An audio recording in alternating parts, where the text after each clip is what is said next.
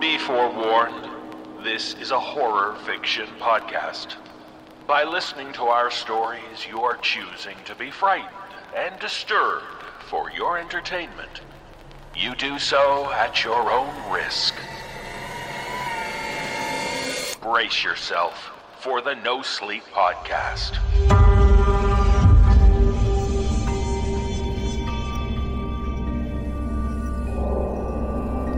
Season 7, Episode 24. The Tall Man of Briarbell, Missouri. We Were Soap. An open letter to reality 3. A taste worth savoring. The Burning House. How I became a vegetarian. Fair weather nightmares. It's the No Sleep podcast. I'm David Cummings. Thanks for joining us. On this week's show, we have 7 tales about cruel crimes, nefarious neighbors, and terrifying television. It's hard to believe that we're almost at the end of our 7th season. It's certainly been a season of change and remarkable growth. Our team has certainly grown with new voice actors and our 2 amazing producers, Phil Michalski and Jeff Clement. And throughout it all, you, our wonderful listeners, have grown with us. In fact, when I look back to the stats for the first episode of Season 6, I realize that our audience is now more than 2.5 times what it was back then. There's nothing which speaks louder than the simple fact that more and more people are listening and liking what we do. Thanks to all of you for your phenomenal support. So what do the next few weeks hold for us as we prepare for Season 8? Well, next week, on September 25th, the pre-orders for Season 8 will begin. The following week, October 2nd, we'll release an episode featuring a classic story from one of our previous Season Pass episodes. Then, Season 8 will launch on October 9th, just in time to kick off an amazing Halloween season. You won't want to miss all the shows and Season Pass bonus Halloween episodes this year. And of course, I can't forget to mention next week's Season 7 finale. I'm proud to announce that we will be featuring the No Sleep podcast production of C.K. Walker's epic story, Borrasca. Featuring a cast of over 20 voice actors, including special guest stars from Uncanny County, Allison Crane, and Todd Faulkner. And as horror fans, you're certainly familiar with the horror movie Hush on Netflix. The star and co-writer of that movie, Kate Siegel, joins her co-writer and director Mike Flanagan for the production. This will be our largest and longest production ever, running well over 2.5 hours, and it will be available to everyone next Sunday. Will you join us? Well, I know you're ready to join us now as we present our tales for this week's show.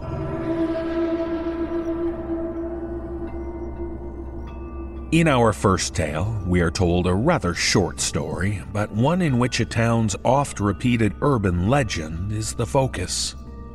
As we learn from author C.K. Walker, when a group of young boys claim an encounter with a mysterious man, they strive to get to the bottom of the legend. Performing this tale are Kyle Akers, Matthew Bradford, and Ellie Hirschman. So look up, look way up, if you want to see The Tall Man of Briarbell, Missouri.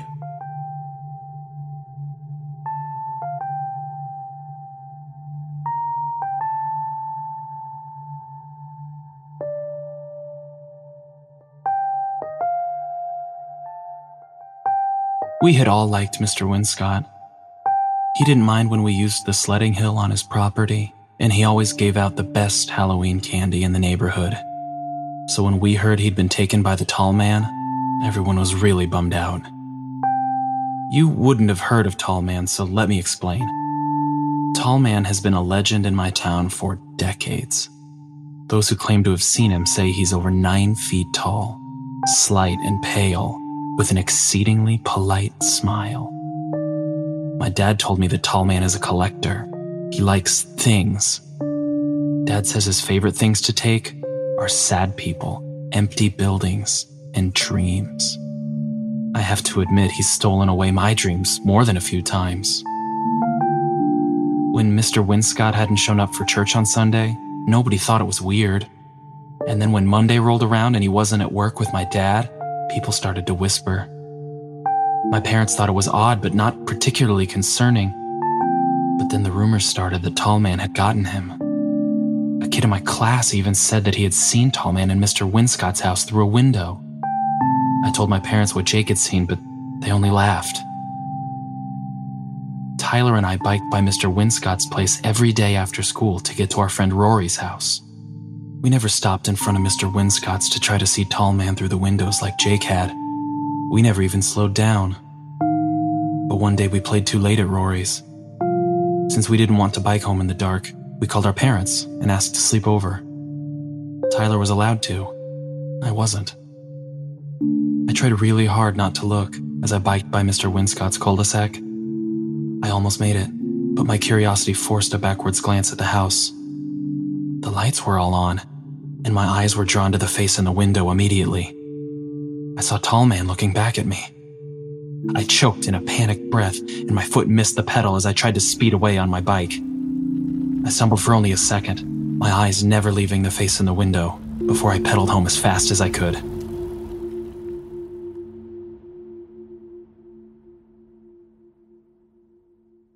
The next morning at school, I told Rory and Tyler about Tall Man. They didn't believe me, of course. They hadn't believed Jake either. I knew I had to show them, or they would think I was a liar. We waited until dark, and then biked to Mr. Winscott's cul-de-sac. Tall Man was there, as I told him he'd be, watching us from the window above the front door. It was such a tall front door that I thought Tall Man must be 10 feet high to see out of the window above it. He was almost smiling, but his expression betrayed a certain displeasure. Tyler fell off his bike. Holy shit! Run! As soon as we cleared the cul-de-sac, we all began talking over each other in a flustered panic. I can't believe we saw Tall Man. Did you see the look on his face? We have to tell the cops. We went back the next morning with more friends, but Tall Man was gone. We went back the next day, but again could see no one behind the window. We began to wonder if Tall Man only came out at night. A few nights later, as we sat in Rory's basement waiting for pizza to arrive, we decided to sneak out and see if our theory was true. We quietly rolled our bikes down the driveway and into the street, and we took off for Mr. Winscott's house, torn between hoping Tall Man was there and praying that he wasn't. We saw him as soon as we biked into the cul-de-sac. He was still standing there after all, and this time Tall Man was outright frowning. He's mad. He wants us to stay away. Tyler snapped a picture. I don't get why he only comes out at night. Don't. Stop taking pictures. You'll make him madder. Maybe he watches us in the daytime, too. Maybe we can only see him at night because that's when the porch lights come on and shine right into the window. It was a chilling thought.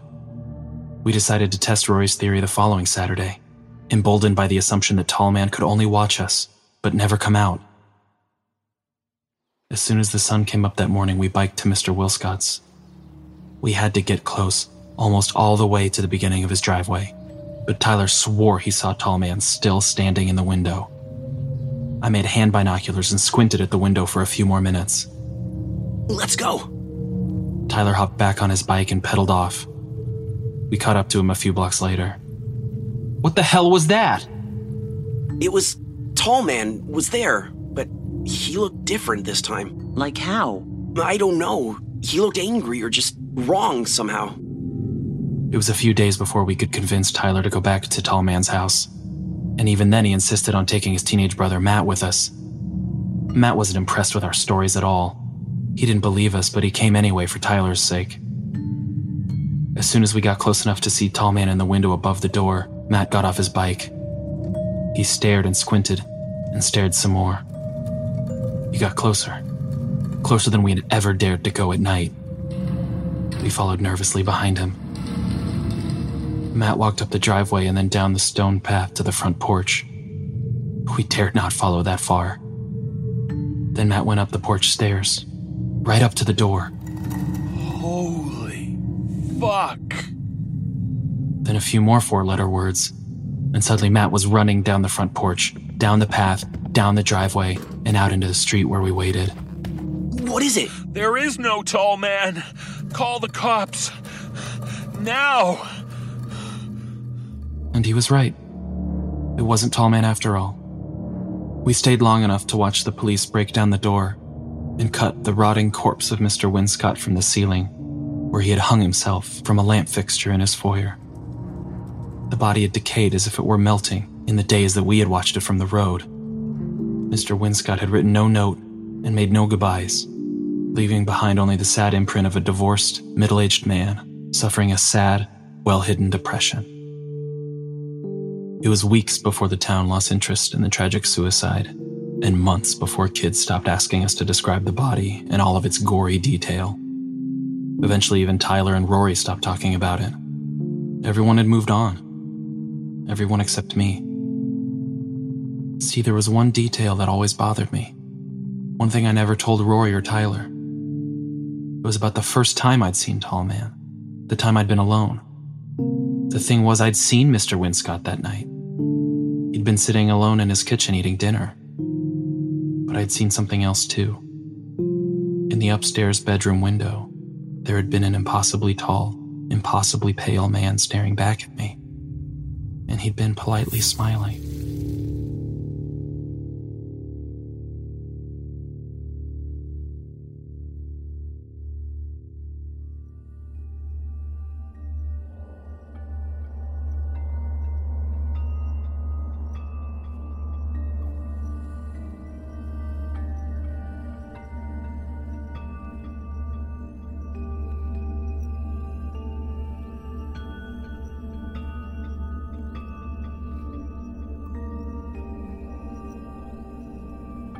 At your local farmer's market, you're likely to find people selling products which they have lovingly crafted by hand. In this tale from author Nancy M. Long, we meet a notorious ladies' man whose family makes a good living selling their handmade soap. He makes sure they have the special ingredients which makes them so popular. Performing this tale are Peter Lewis, Nicole Doolin, and Addison Peacock. So let's meet the man who says of his family, "We were soap."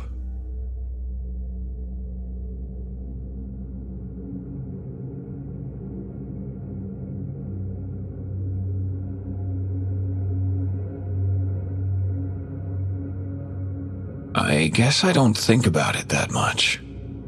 I hunt. I suppose I would consider myself a bad man, but I don't think that's such a bad title. Hi, Chance Tallard, Predator. I am what I am.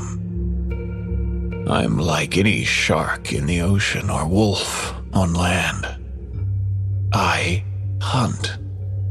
It's my function. And in that capacity, I give back to the community in ways they do not fully appreciate. It's the classic, they don't want to know how the steak is made. They just want it in front of them, perfectly spiced, medium rare. A quick controversy over whether to love or to loathe the A1 sauce. I am the butcher. I do what you all don't want to. Not because I think there's a great need in the world, but because I like it. I love what I do. It's in my blood. A taste handed down to me by my father and to him by his father. My father is Richard Dickie Tallard. He runs the family business. They farm pigs and sheep out in the Kings Valley countryside.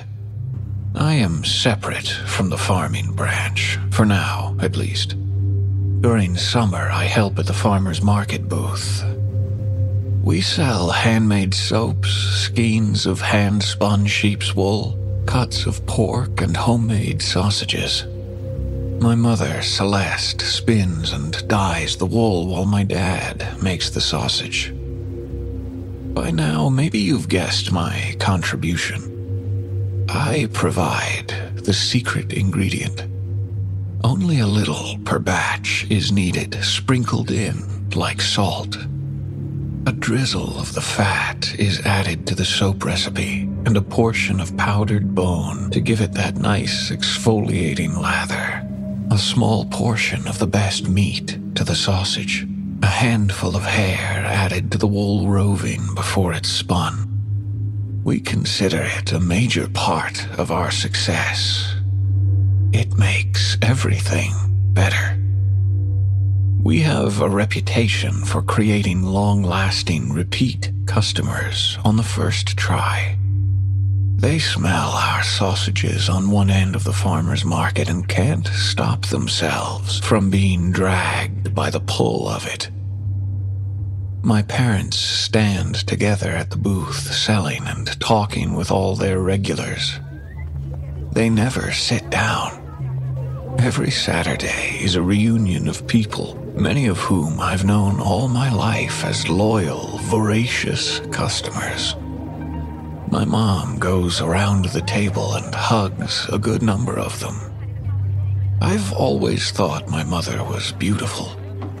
She has long, light brown hair. She wears it braided at home and when she's working on the farm. But at the market, she lets it down and it falls in waves. She props her glasses on the top of her head like a headband, keeping hair out of her face, only flipping them down to quickly check receipts that she'd written out or large written orders. Jim, the hot dog guy, was a regular. He had a hot dog cart that he brought out every summer. He worked the Saturday market too, but would come over to make small talk and put in orders. Hey, Chancey, how's it hanging? He reached out to shake my hand, but would pull me out of my seat and hug me across the table. He had a thick Bronx accent and an exuberant style that put him out of place in quiet Corvallis.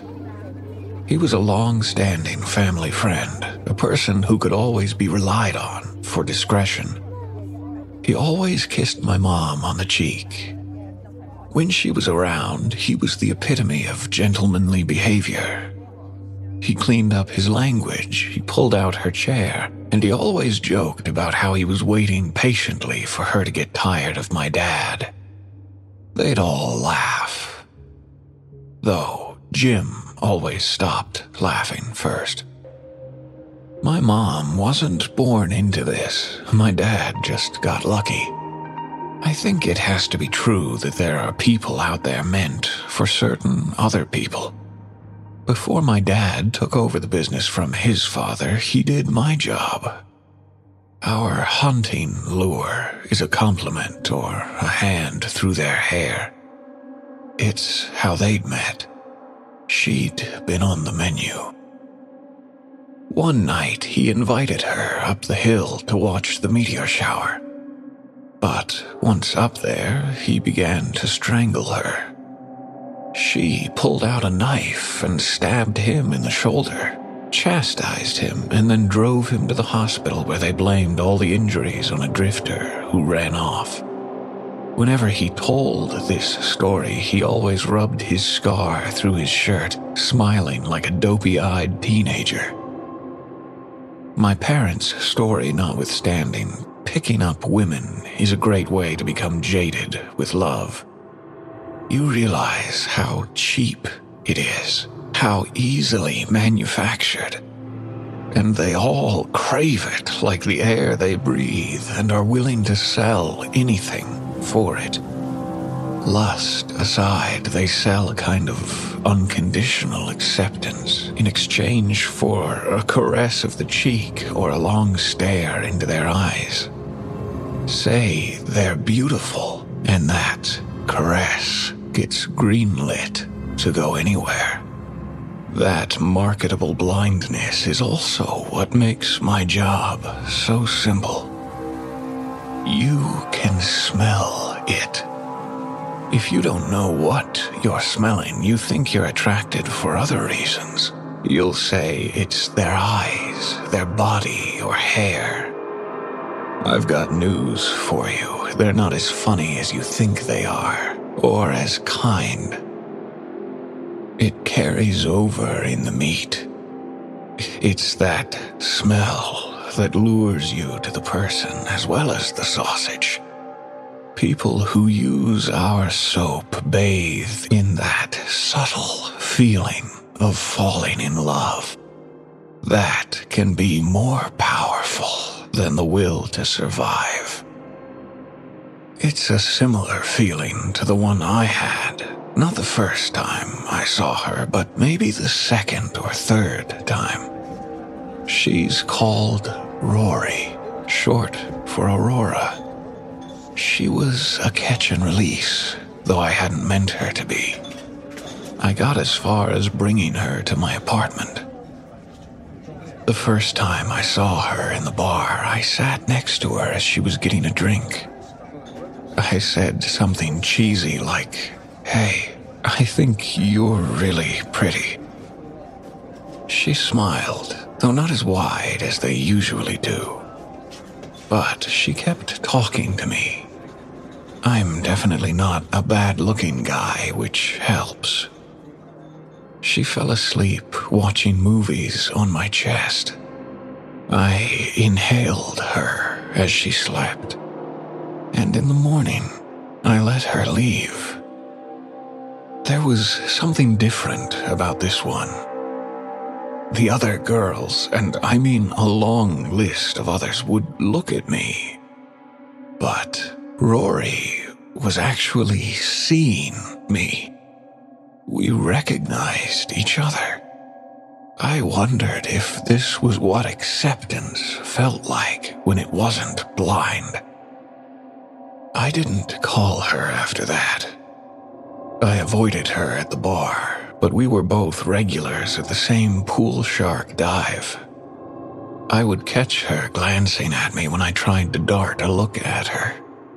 She was ever surrounded by the non-stop chatter of her girlfriends, but she didn't chatter. She didn't even move in the same way. I believe she was hiding in plain sight.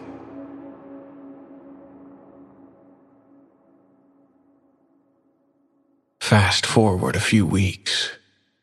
I had gotten a request earlier that day to bring in a catch. So, diligent worker that I am, I went hunting. I saw a new girl sitting at the bar, a sparkling tiara on her blonde head and a neon deadly cocktail in her hand. It was early, but she was already throwing her hands up, energetically whooping at everything the bartender said. She was new. She was naive. She would not be remembered. The trick to sustainability was to stay away from anyone with clear, established ties or roots in the community. This was a college town. People came and went regularly. Never take a familiar face. College students were as good as weekend visitors. There were always reasons that they might not be found. They might have run away with a boyfriend, gone on vacation, drowned, suicide in the woods, body yet to be discovered. It was a fragile group without a face. As I was leaving with her, I took a glance at Rory's table. She was sipping her drink through a straw, looking at me. No quick look away, no apologetic smirk. She was looking right at me. Not angry, just deliberately staring. She'd seen me leave with other girls before. I left, wondering. Rory couldn't have been more different than my new 21-year-old friend, Angie. Rory's long dark hair was straight and ever pushed back behind her ears. Her earrings were talons dangling down to match her black leather choker. She was also a college kid, but the window where she would be easily removed was very fast closing. Even if that's what I wanted, it was too risky now. Angie seemed to be almost an exact opposite to her, including in risk. New freshman, first night at the bar. It had taken less than 10 minutes to convince Angie to come with me. I used a systematic approach. I'd sit down, compliment them, touch them, then, "Come on," I'd say. "Take a chance." I'd hold out my hand and smirk. It worked on my new blonde as well as it had worked on all the others I'd used it on. It worked because it was cheesy. It worked because it was me. I considered myself reasonably good-looking. Certainly bigger than the competition. But what I had that they didn't was the outright arrogance that comes from knowing that I can take what I need when I want it.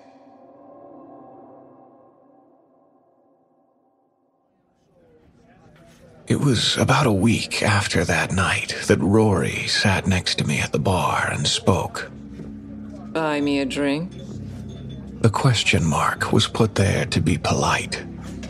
We'd never talked about that first night, and we didn't talk about it now. This was a new day, and she was overtly toying with me. I remembered her smell. I let it lure me. I asked her to come to my apartment with me, omitting my regular cheesy lines and going instead with pure straightforwardness. She took my hand and we left. I flipped on the light. She was exaggerating her inebriation. She was energized. Her eyes were lit up, but not looking at me the way they had before. She was caressing my arms, tracing the cut of the muscles. She brought my arm up and wrapped my hand around the back of her head. She pressed the fingers down until I held them there. We stood locked together in the front hallway of my apartment until I said something stupid. I didn't mean to say it. It just fell out of me. "You know, I think about you." It hung in the air. It might not sound like much, but I really meant it this time. I felt exposed. "I thought you understood." Her left hand was tracing down the side of my face to the edge of my jaw. Understood what? "She was my sister." I hadn't been paying attention. She pulled a knife out of her bag with her free hand. She cocked back and stabbed down. I moved just in time for the blade to miss my chest and go straight through the muscle in my shoulder. She pulled it out to try again, and I caught her wrists. Flashes went through my mind of her stare as I'd left the bar the night I'd taken Angie. I was trying to understand. I pinned her to the floor. She wouldn't let go of the knife. You let me leave with her." I was holding both of her wrists across her chest, squeezing until she dropped the knife and let out a yelp. "Not my favorite sister." She kicked out, hitting me in the groin. I let her go and curled in on myself. "I didn't think that was going to be the last time I saw her." She grabbed the knife from the floor and went for my chest. It happened so fast. I was still recovering from the flash bomb of pain. Instinct took over when I caught her hands and I twisted them around and thrust the knife into her chest. It was over before I realized what I'd done. Her eyes were back to staring at me as she went to the floor. I caught her and helped ease her down. It didn't take long before there was nothing behind that stare. I stopped feeling the pain in my groin and my shoulder. My focus was locked onto her. I slapped her face gently a couple of times back and forth. I looked around like I'd be able to find a doctor waiting on the bed. I took a shower, washing our blood off. I put a couple butterfly stitches on my shoulder. I barely registered that it was me in the mirror. I'd missed something that night. I hadn't been paying close enough attention. I hadn't been paying enough attention to Rory.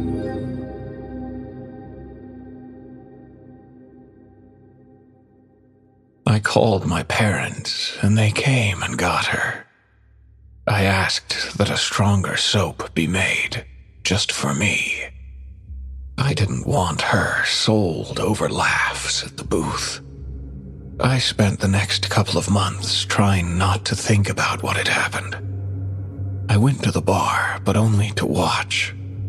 Winter was coming, and there wasn't much demand anyway. People seal themselves off when the weather gets colder. As luck goes, it was a good time to feel paralyzed. Then, one morning, I got a knock on my door. When I opened it, there was my mom with the package of soaps. We haven't seen you in a while.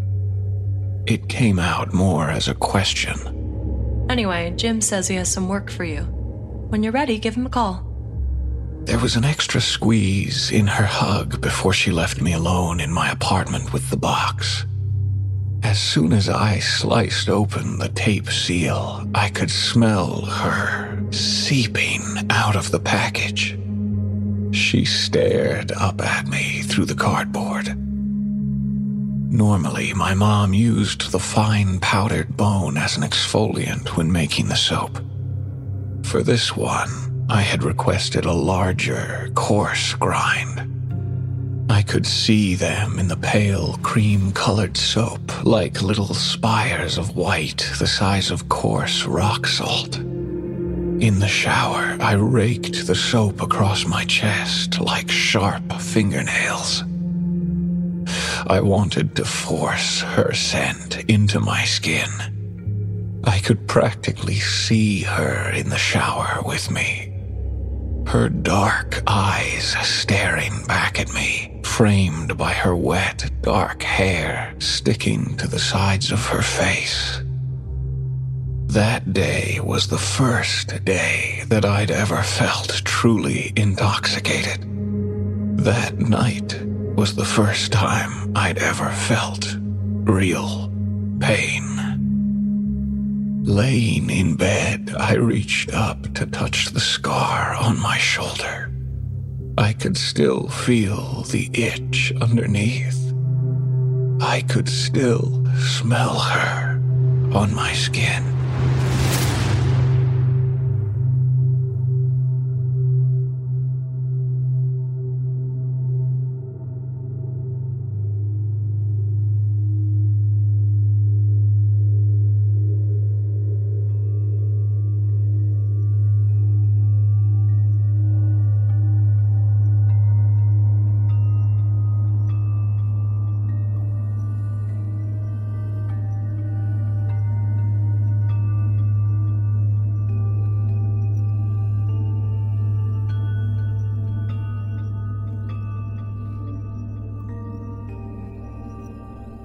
When all the synapses, chemical and electrical connections in the human brain don't quite work well enough, the perception of reality becomes rather unstable.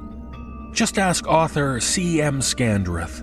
In this tale, she describes a young woman whose grasp on reality is quite fluid, and it allows her to draw some unsettling conclusions. Performing this tale is Erica Sanderson. So listen well to the admonition of this person who pens an open letter to Reality 3.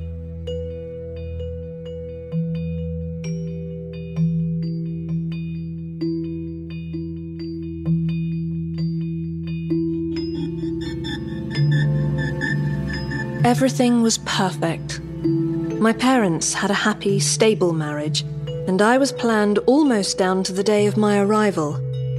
My mother wanted to have her baby in June, so that the joys of birthdays and Christmas would be spread evenly through the year. She was always thinking about what would be best for me. I was enrolled in a preschool program and knew how to read by the age of 4. I picked up The Hobbit at 6, and by the time I was 7, I was in advanced reading classes. The teachers loved me. I was polite, pretty, and punctual. I was simply a joy to teach, absorbing information like a sponge, and I never caused any trouble. Even the other girls liked me, asking how I got such beautiful braids in my hair and where my mother got my dresses. The boys didn't particularly warm to me, but those years of school are always fraught with meaningless gender politics, so it never bothered me. By the time I was 12, I'd been put up a year due to being a gifted student, and my parents bought me a black Labrador puppy for making them so proud.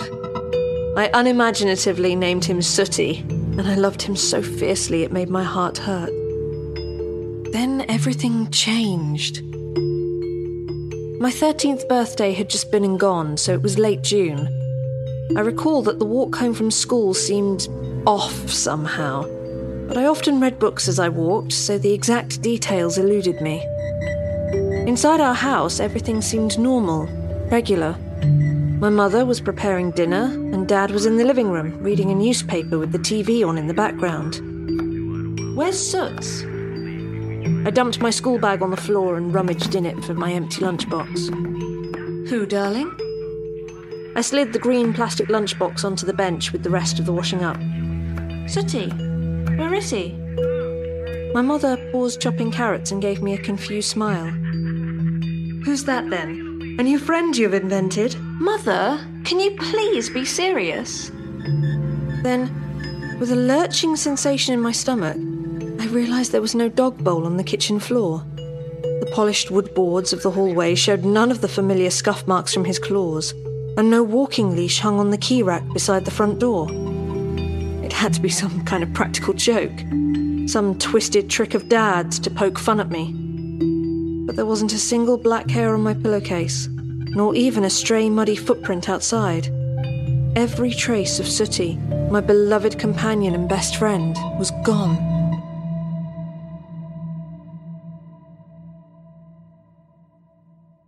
The child psychologist was a very kind man.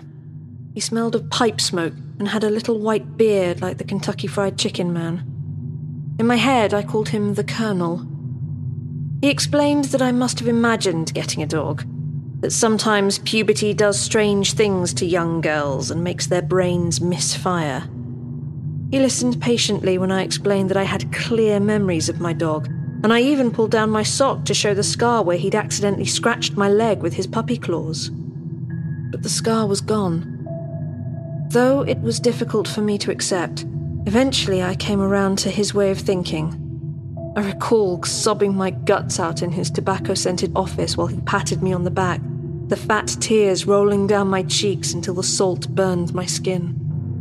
My best friend had never existed. Sooty was a figment, conjured up by my hormone-addled brain. My parents offered to buy me a black Labrador for Christmas, if I was good, but I told them I didn't want a new dog. I just wanted Sooty back. 3 months later, I traipsed through the front door, sodden with rain, and was nearly bowled over by the compact body of an excited black Labrador. "You bought me a dog!" I squealed, delighted despite myself. My mother laughed, quickly, dismissively, as though I'd made a joke. Something was wrong. Sitting on the floor of the kitchen was a pair of dog bowls, one for water, one for food. There were scuff marks around them, from a greedy dog rushing to get his dinner. They were scratched and faded, and they looked old. A frayed, chewed-up dog lead hung beside the door, and when I ran down to my bedroom, Sooty at my heels, I found black dog hair everywhere. Sooty's happy black tail thumped me as I hugged him to my chest, and he licked excitedly around my neck. But I knew that he didn't exist. He couldn't exist. This was just my imagination. Weeping in the kitchen, the worried adolescent dog circling my legs, I confessed to my parents that I was having delusions again, and that I needed to go back to the Colonel, Dr. Pritchard. Exchanging confused glances, they asked me who Dr. Pritchard was, and why I was so adamant that Sooty was imaginary. I broke down in hiccuping tears then, my mind not able to cope with the situation.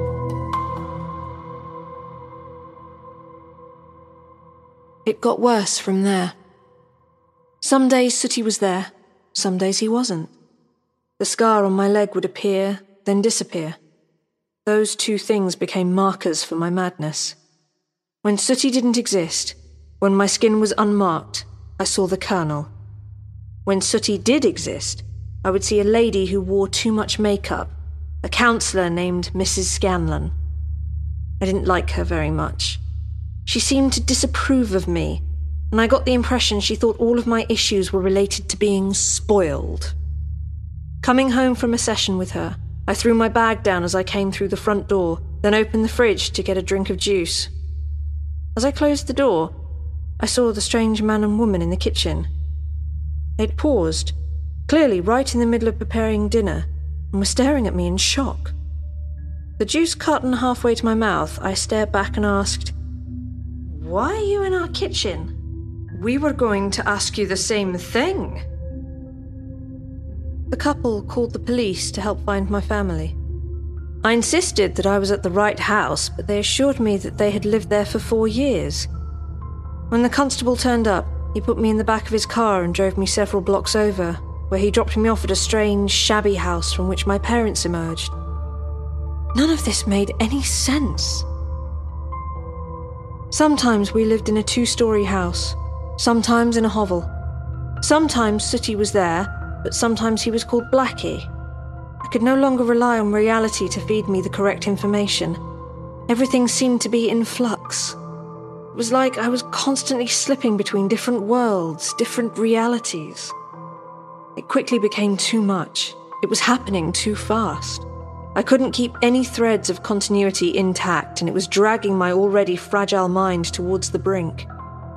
I begged my parents to institutionalize me, to get me serious help. To my overwhelming relief, they agreed.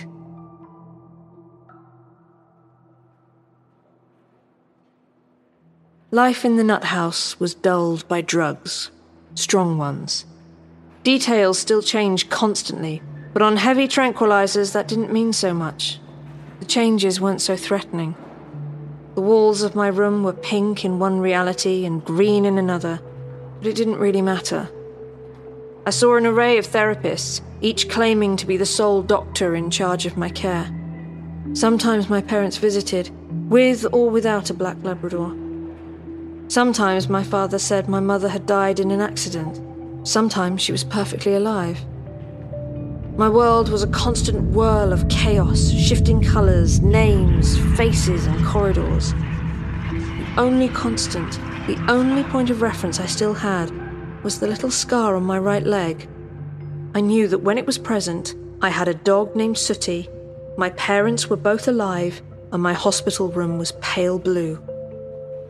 But it wasn't enough. I lived like a zombie, drooling on myself, wetting my bed and running into walls until my shoulders were mottled with bruises. When my family stopped visiting completely, that was the final straw.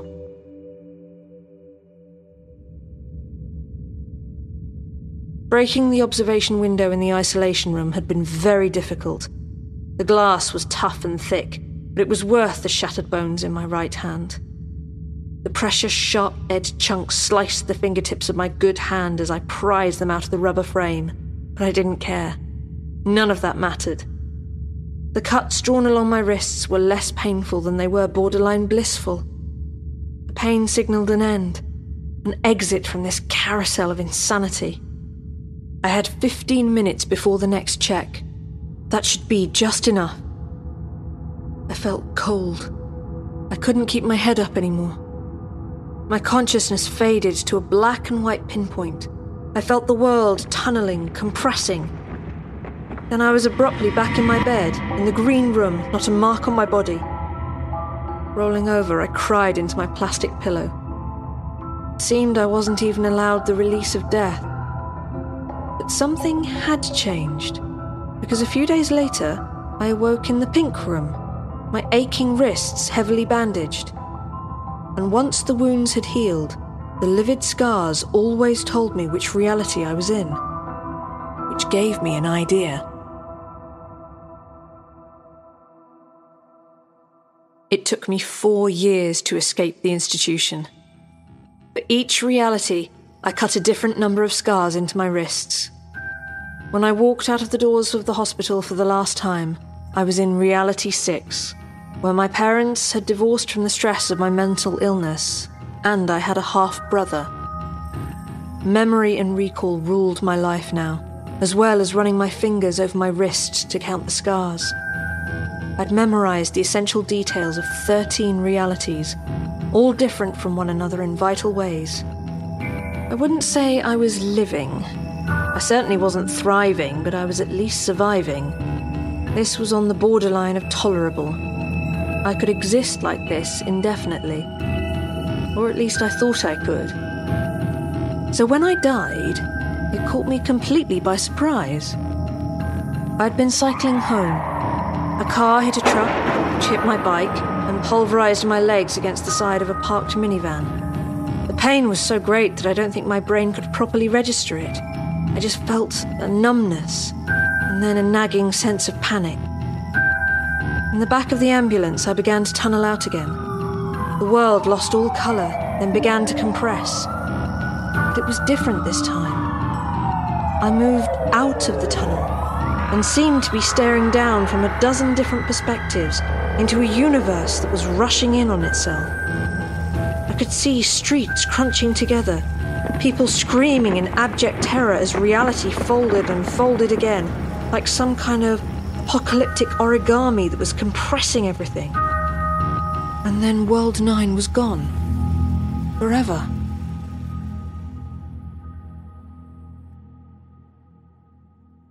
I picked the worst of the remaining 12 realities, then gassed myself in the back seat of a tiny Honda hatchback. I wouldn't miss that world. In it, Russia had become a new superpower, and America was tearing itself apart in a second civil war. Homosexuals and the mentally ill were being actively lynched in first world countries, and global warming had seen several island nations in the Pacific ravaged by devastating hurricanes. I almost enjoyed watching that reality collapse in on itself. People, cars, houses, mountains, and oceans all mangled together into an ever-shrinking, shrieking ball until all life was crushed out of existence. When I returned to reality, this time into World 4, I knew exactly what I had to do. The only way I can live a normal life is to destroy all the realities but one. By killing myself in 12 realities and murdering 84 billion people, I can finally find peace. So I have made a list.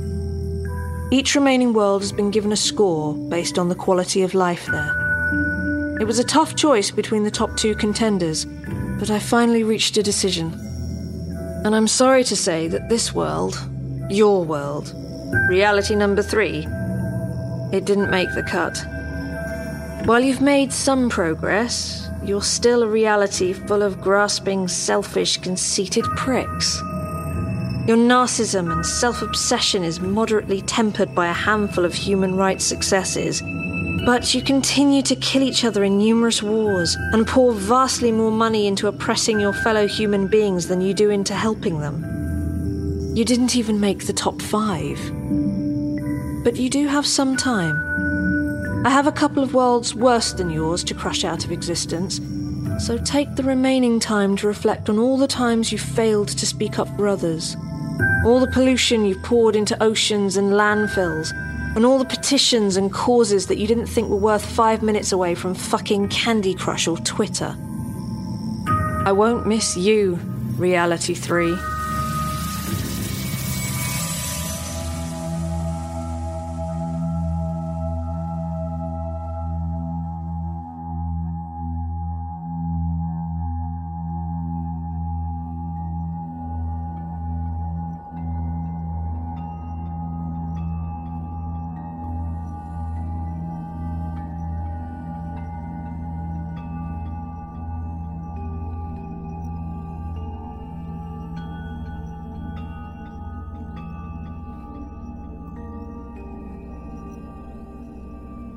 The older we get, the easier it is for the mind to ponder the certainty of our demise. In this tale from author Keith McDuffie, we meet a man who can't help but share his philosophy of death with strangers. Very strange strangers indeed. Performing this tale are Dan Zapula and Erica Sanderson. So if it turns out your next meal is your last, make sure it's a taste worth savoring.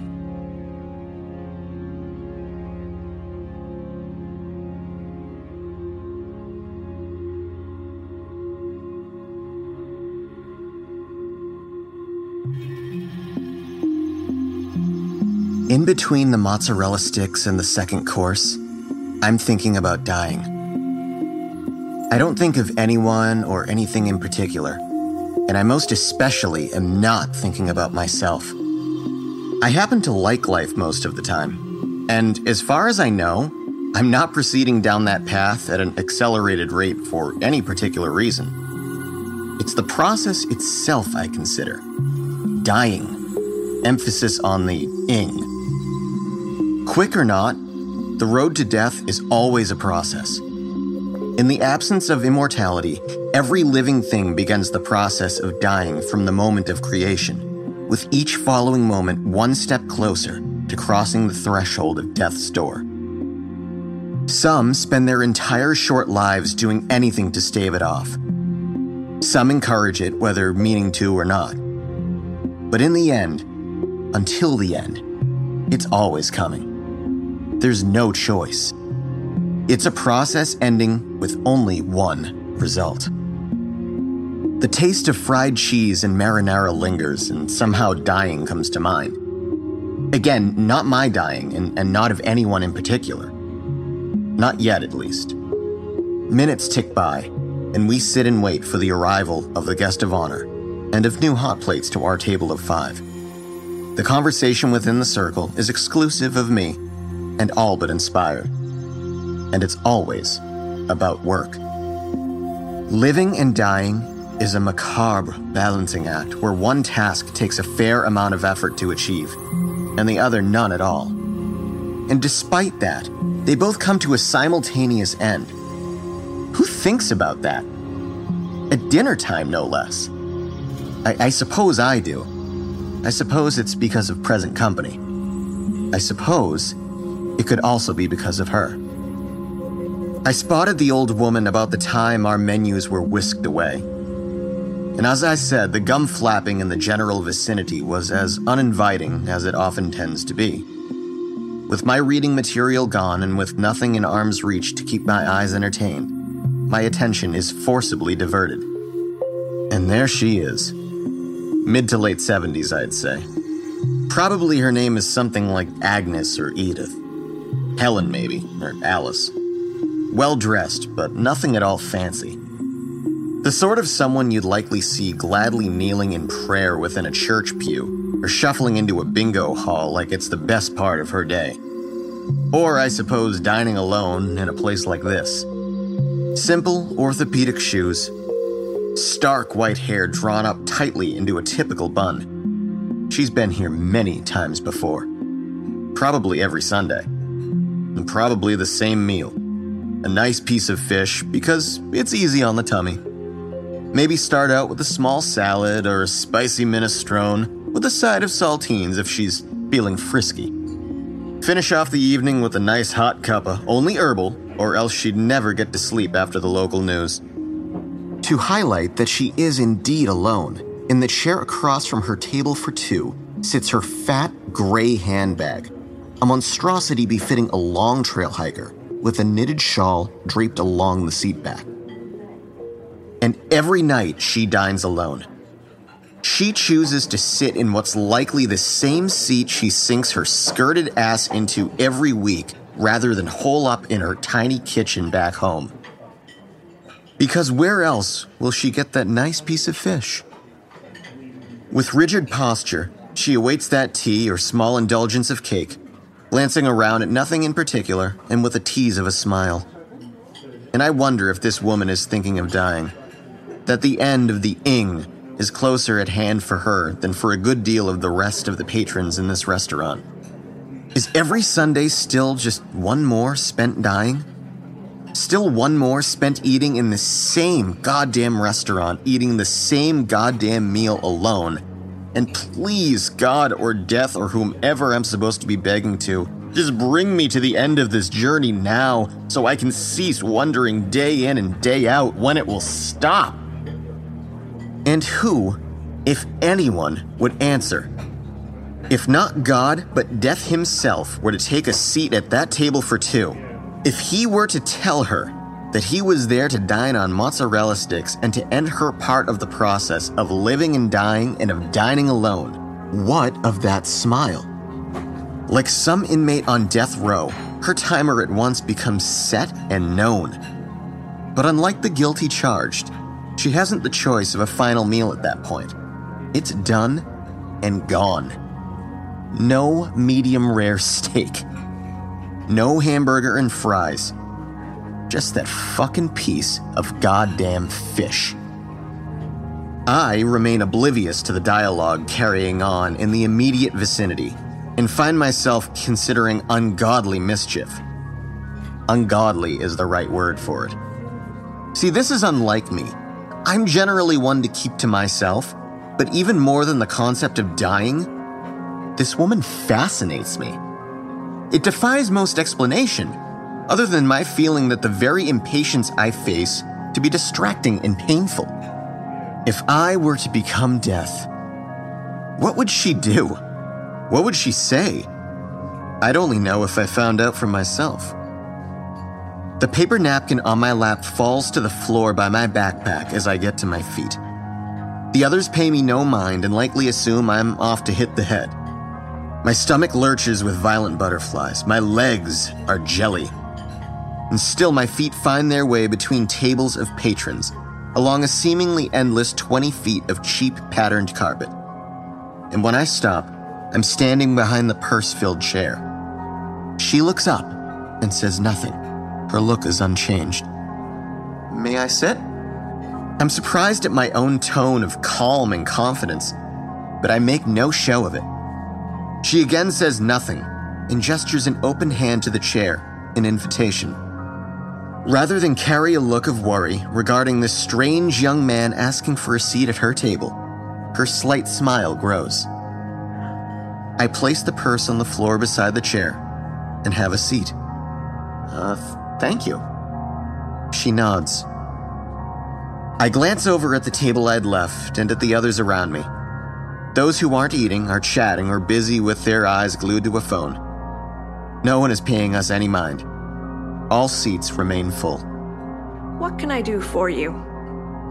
Her total lack of concern is disquieting, and I resist the urge to stammer.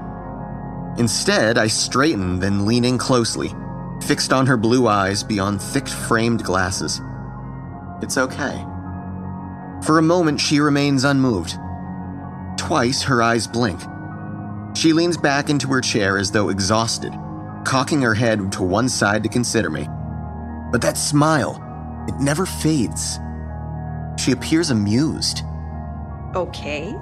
Yes. Okay for what? I relax and match her position. I'm not sure how the words leave me, but I say them just the same. To let go. It's okay. It's time. Her lips purse, and her eyes grow wide. I expect then that she'll call for help, or at the very least storm away with a fair amount of urgency. I begin to consider my own escape plan, not caring for a moment what my dinner mates might think of my hasty retreat. But the scream never comes. She never leaves her seat. She raises a hand to cover her mouth. Tears begin to flow, though she doesn't cry. From beneath her hand, she snickers. My performance of appearing dumbfounded is second-rate at best. This isn't a reaction I had considered at all, least of all from her. What? What's so funny? The woman does a worse job of suppressing her laughter as she attempts to speak. You. So you're deaf now, is it? Come to take me away from it all now, are you? I shoot looks around. I'm relieved to find no one interested in us, despite the woman's raised voice. Irregardless, I wonder if I should cut my losses then. I'm unsure I can recover. I'm unsure of why I'm even there. The woman dabs at wet eyes with her napkin as she catches her breath. You do think about dying, don't you? She laughs again, and this time with a distinct fervor and zest. Think about dying? You ask if I think about dying. Me. Yes, everyone's dying. We all are. Don't you think about dying?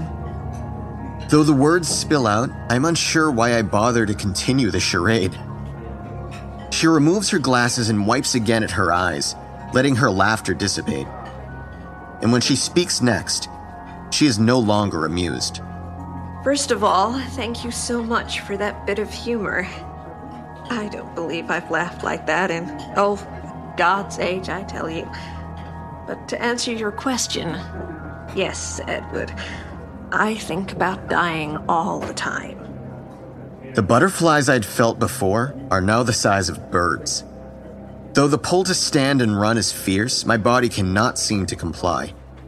I'm induced of a high that is neither euphoria nor calming, but of pure perplexity. How do you know my name? I think you know why. It's what led you over here after all. What led me was impatience and boredom. What led me was this woman who intrigued me in a most unusual way. What led me was the thought of dying and all living things progressing to an eventual end. That's right. She turns to look at the table from which I'd come, and my eyes follow. All 5 seats are occupied, all 5, including my own. Seated in it with head rested upon folded arms on the table is a mid-20s man with an unkempt head of hair and an even more unkempt beard who appears to have succumbed to the premature pull of sleep. Only, this is not sleep. And this is not some man. It's me. Somehow I'm looking at me, and yet I don't feel quite so surprised. The old woman's tone shifts to sincere pity. I'm sorry, son, but it looks like they haven't quite noticed yet. The me seated at the other table remains still with closed eyes, mouth agape, and face glistening with a fine layer of sweat. The so-called colleagues that circle me carry on with their mundane conversation in a murmur I can't quite understand from here. They remain either oblivious to my situation or selectively ignorant and apathetic. I again find myself unsurprised. I don't expect you to understand. It's a lot to take in, I know. How did it happen? I slumped back into my chair and facing her. Her eyes study me as she first seems unsure of how to answer. Can't be a heart attack, I think. I'm not in that bad a shape. I must have choked.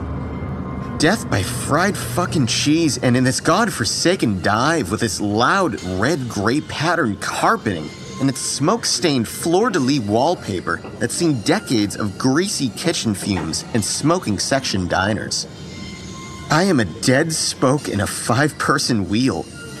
At least the tale of my passing in their midst will give them conversation material worthy of paying attention to. A pity I won't be around to partake. How did it happen? You walked over here and sat down. I look at her quite unconvinced and unsure. I got up? Can't say it happens very often, but it's what you did. You just got up. She makes a lifting motion with her hands as she says this, as though conjuring something from the table. And here you are. I know you say I shouldn't understand, but this makes no sense. You mean that just because I got up and came over here, now I'm dead?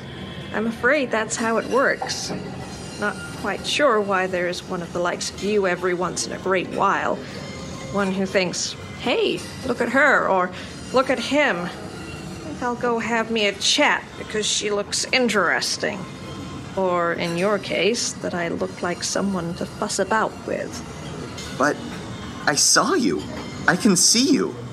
Can't others see you and come talk to you? She shakes her head. Like I said, it happens once in a great while. Great while. Not quite sure how it happens.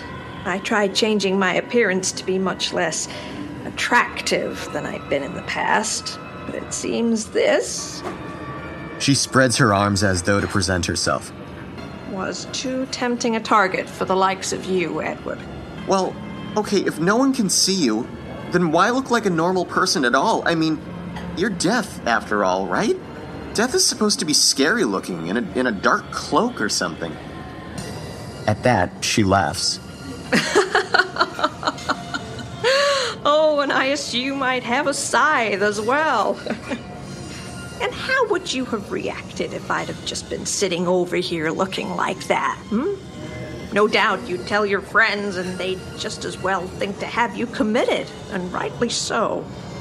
Besides, what kind of thing would that be to those who'd see me only once they'd passed? Why, they'd be scared to death if they weren't dead already. Much better to greet them as a beautiful woman, or a handsome young man, kindly old lady. She pulls her purse up onto the table and removes a compact from it. She applies a dark pink rouge to her cheeks as she examines herself in its tiny mirror. I know you're confused, Edward. Lord knows I am as well. Don't quite know what to make of people like you, and, well, neither does he, if you can believe that. So, that's it then? So now I'm just dead? She makes a finishing dab at her nose and stashes the compact back away. Well, that's up to you, Edward. Up to me? How can me going from dead to not dead be up to me? What's done is done, right? You see, Edward, I'm not quite ready for you yet.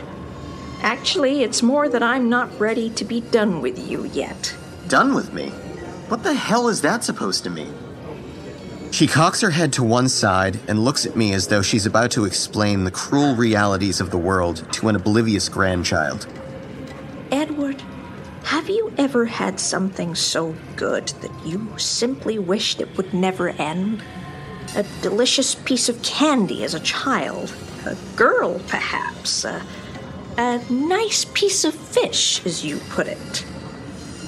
I'm quick to comprehend her analogy and cringe at the thought. You're using me. You've been using me. Using? More like savoring.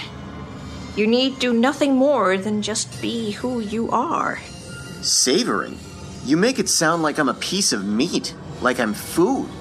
Well, that's precisely what you are to me, Edward. I don't eat, per se. You're not food so much to me as you are sustenance. As all the dead are. As all the dying, as you know, become. Just 10 minutes ago, you thought of dying and how every living thing undergoes the process from the moment of creation. Right you are. Right you are. The woman's eyes dart about, as though to ensure prying ears won't spy upon what juicy secrets she's about to spill. At birth comes the first bite, you see. Just a tiny one, just enough for taste. I suppose you could say it's quite like the first stage of digestion, actually. I must say, at times it's a bit too good to take from the start, and it's all over with right quick. Just can't help myself, I'm afraid. And then there are the usual ones, the ones that will do just fine as they are. In due time, they're finished off as well. There are some I just want to hold on to a little longer. Their flavor, it's too good. Worth savoring, you see. She sits back into her chair. With a pleased look, she continues. And that's you. Your dying is delicious, Edward. To that, I'm unsure of whether to feel offended or relieved. I am, no doubt, disgusted. Then why are you here? If I'm not ready, if you're not ready for me, then why am I here? Why are you taking me now? She pouts with disappointment. Isn't it obvious? I'm not here for you, Edward. Who then? Her lips pout further. Her frown grows comically long. I'm not sure why I asked. I turn to my table again, where my slumped body remains still. Those at the table have their attention elsewhere, to the pair just entering the restaurant. One way or another, Edward, my dinner is about to be served. If you want to go, you'd best be doing so now. Otherwise, I've got quite the feast ahead of me, don't I? I'm on my feet before she finishes her words. As I approach my chair and prepare to sit, I glance back. The old woman I'd earlier sought to cause trouble upon sat just as she had the first time I'd noticed her, the tease of a smile still brandishing her wrinkled, powdered face. I feel an elbow jab into my ribs. I sit bolt upright, a line of spittle trailing from my chin. Have a good nap, Sleeping Beauty? I heard Mark from my right. Tick-tock. Target's arrived. You're on, Eddie. As though I'd just woken up, it takes me a moment to get my bearings. I wipe my face with the edge of the tablecloth and look around the table. Conversation has ceased. All eyes are upon me. My eyes are upon them, on the families at the other tables, on her. I'm unsettled. This is not me. Just like last time. Felix is across the table, sensing my change of disposition. Just like every other time, man. We'll be in the car. The group stands. They pull several 20s from their wallets and throw them onto the table. Before he leaves with the others, Mark puts a hand on my shoulder and leans in close. Collateral damage is part of the job. Do this, and let's go home. It's for the good of the country. I nod as he exits with the others. I reach under the table into the backpack and reach in through the unzipped pocket, and I toggle the switch. On unsteady feet, I rise and start for the door. The pair of agents who had entered earlier are seated at the counter, reading menus. They'll be 10 feet from the blast, but it won't matter. This smoky decor, breaded cheese and fish fillets won't matter.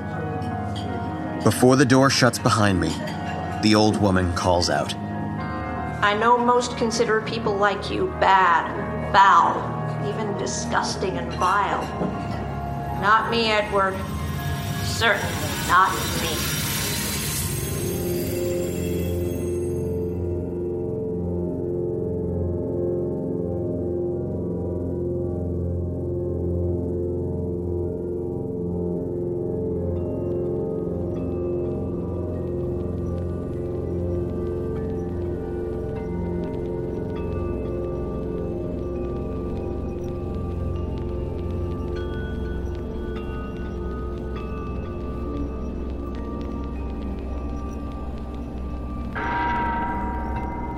This concludes our nocturnal presentation. Now it's time to drift off into your own nightmares.